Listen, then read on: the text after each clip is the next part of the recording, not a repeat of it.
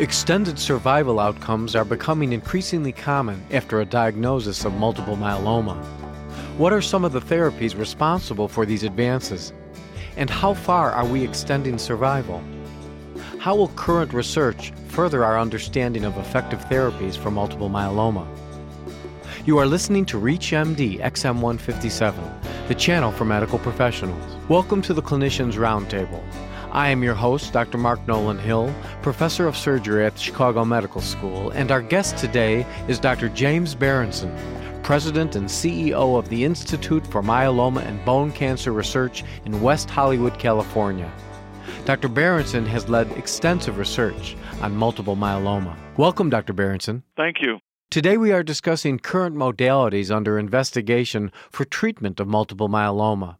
Dr. Berenson, tell us about your years of experience with multiple myeloma research and how did you become so passionate about it? Well, I've been working on multiple myeloma research for more than 2 decades. I stumbled into the field when a cousin, a prominent orthopedic surgeon in the Los Angeles area, developed this disorder, and at the time I was working on the cells that make antibodies, which lo and behold turned out to be the same cells, the plasma cells, that are the malignant culprit in multiple myeloma.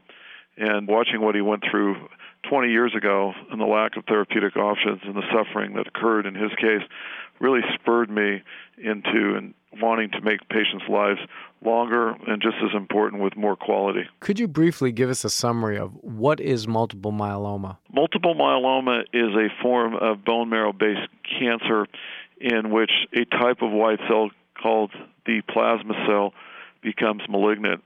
This cell normally makes antibody, and what happens in multiple myeloma is instead of very, very few of these plasma cells that are generally existing in normal marrow, patients with myeloma have many, many plasma cells. More than 30% and often more than 50% of their marrow cells are plasma cells. These make antibody and they produce lots and lots of it, and this can then lead to many clinical problems. And these are the Bence-Jones proteins that we've learned about in medical school. Well, that's one type. The Bence-Jones is actually what we call the light chain dimer, or part of the antibody molecule. An antibody normally has 2 heavy chains and 2 light chains. That's a complete molecule. The Bence-Jones protein, which sneaks in the urine because it's smaller, it has just the 2 shorter or light chains present. That protein is only really half of the 4 chains present in a normal antibody. In fact, most patients make complete antibodies, and that is a marker that often is observed in the blood as evidenced by an elevated total protein, and then when separated out, these patients often have a monoclonal protein in the blood. As well, as you mentioned, they can have the so-called Bence-Jones protein, which is in the urine. Now, generally, how do these patients present? Patients most often present with back pain or an incidental fracture, and in that time when an X-ray is done, it's found that there may be a malignant component to causing the fracture, or in the case of back pain, they may have a vertebral compression fracture, or again, a hole, a so-called lytic lesion in the bone that leads one down to eventually diagnosing myeloma. Patients also on routine blood work may be found to have an elevated total protein, and on further separation of the proteins, again, a monoclonal gammopathy or monoclonal antibody is identified. Other patients may be found because as part of a workup for anemia, they are found to have myeloma suppressing their bone marrow function, leading to anemia.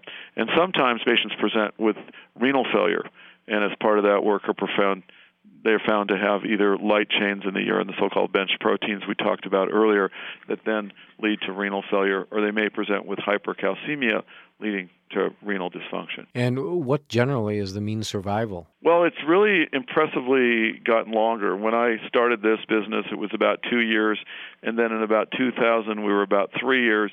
And our most recent data from our own group is really, really astounding. The median survival in our own group of patients now, everybody that walks in the door, is about 10 years. Now, what accounts for that dramatic increase? Well, there's been an amazing number of new agents that have moved into the clinic, not only as single agents, but more importantly, have been demonstrated to be markedly more active when either combined together or combined with the tried and true older chemotherapy agents, and then adding in one of these new agents. The results have been just dramatic in terms of responses, quality of life, in improving survival. So there is no one gold standard treatment for multiple myeloma? No, there's not one paradigm anymore. In the olden days, it was pretty straightforward. It was, in older folks, conventional oral chemo and prednisone, and then wait and watch, and then it became, in the younger patients, even those less than 65, a few months of chemotherapy, generally not with melphalan, other agents such as adriamycin, followed by autologous transplant, that is, transplanting back the patient's own. First it was bone marrow, and then in the 90s it became blood stem cells.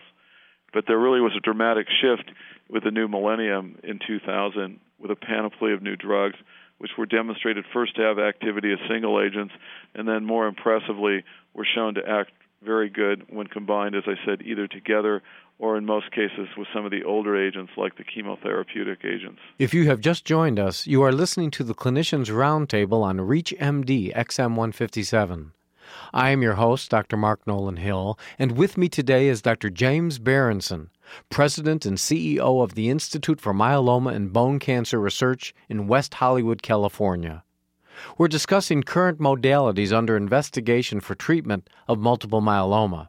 Dr. Berenson, how do you decide what treatment you're going to give to which patient? Well, I like to, in a simple slide, do a Venn diagram which takes into account the characteristics of the patient's myeloma. That is, how much bone marrow suppression do they have? Are they anemic? And do we think the anemia is related to the myeloma? Are they having significant bone problems? Do they have fractures? Do they have bone pain? Do they have kidney disease? And you think the kidney disease may be related to the myeloma. How are they feeling? How's it affecting their quality of life? And then in some cases we do what's called cytogenetics, looking at the chromosomal abnormalities in the myeloma cells. Although today the latter tests will tell us who may be at better or worse risk for outcome, it really doesn't tell us specifically what to give a patient. So today it's kind of hard to use that test in any clinical, meaningful way to guide us in terms of individual therapy. The second part of the Venn diagram is the lifestyle and the work style of the patient. How active is the patient?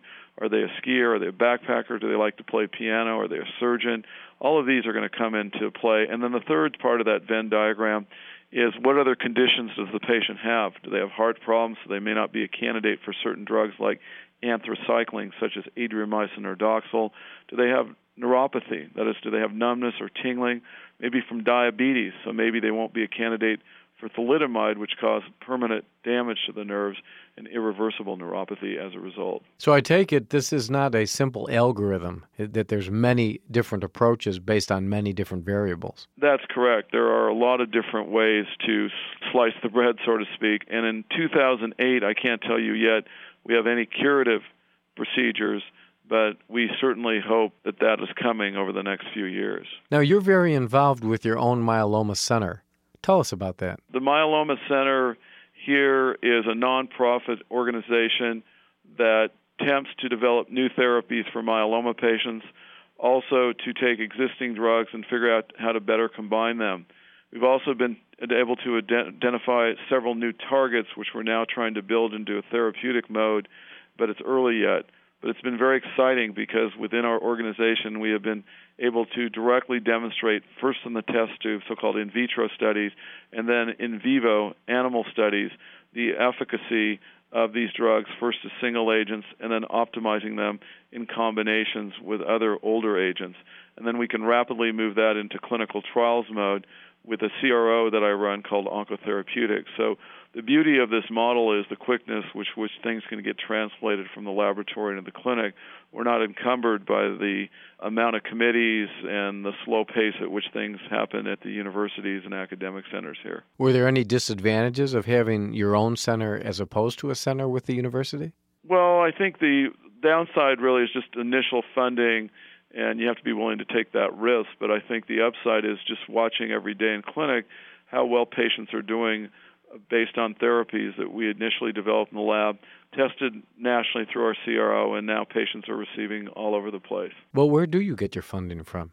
Well, the funding for the Institute is from grateful patients and patients' families and friends, from a number of nonprofit foundations that may be either related to myeloma, such as the Multiple Myeloma Research Foundation, or may be related to larger not necessarily medically specific nonprofit foundations, for example, the Annenberger Skirball Foundations or the Kramer Foundation. And then we do a lot of work with the pharmaceutical and biotech companies on their own drugs in which they will give us contracts to do specific work. And we are then able to help develop these drugs rapidly with the support of the company. Now, when you extrapolate from the animal to the human clinical model, does the IRB process and involvement of the FDA get more or less complex having it be your own center? It's much less complex being our own center. We do, dot our I's and cross our T's like any other group, but we don't have to deal with all the internal committees and the slowness of the university. But we do certainly get all the proper approvals, whether it be for animal work in the nonprofit that does the preclinical work or in oncotherapeutics through which the clinical trials are done. And then we use the usual IRBs to make sure everything's done properly and deal with the FDA when necessary in terms of NDAs and other procedures that are required to initiate a trial. It seems like it's a huge undertaking to running your own institute. Yeah, it is quite an undertaking. We have, if you will, three rings here. We have the ring, which is the nonprofit, the ring, which is the CRO, and then the ring, which is the practice, which keeps me honest, I like to say, every day by seeing patients. And that's really great because it's both keeps you honest and at the same time there's nothing that can be more rewarding than watching the patients doing well from things that you initially tested in a laboratory setting. Well, Dr. Berenson, I'm going to ask you a very straightforward question. How does your research compare to the research coming out of the major university institutions across the country studying multiple myeloma? Well, I don't want to get into whether we're doing better or worse. I think they're all important things to lead to hopefully ultimately a cure. We certainly do our own sets of projects, and some of them are quite different from my colleagues in the field. Some of them may be similar. I don't want you to think that this medicine or this scientific research doesn't involve the same kind of quality as the university. We send our papers to the same journals as all my colleagues do, whether it's at Harvard or at MD Anderson or Mayo Clinic. They undergo the same kind of review process, but we, again, can do things quite rapidly. And I think also I'm able to do things a little bit more on the edge in a way because I have donors who want to really move this field forward quickly. They don't want things to go slowly, if you will. I want to thank our guest, Dr. James Berenson. We've been discussing current modalities under investigation for treatment of multiple myeloma. I'm Dr. Mark Nolan Hill, and you have been listening to the Clinicians Roundtable on ReachMD XM157, the channel for medical professionals. Be sure to visit our website at reachmd.com, now featuring on-demand podcasts of our entire library. For comments and questions, please send your email to xm@reachmd.com. And thank you for listening.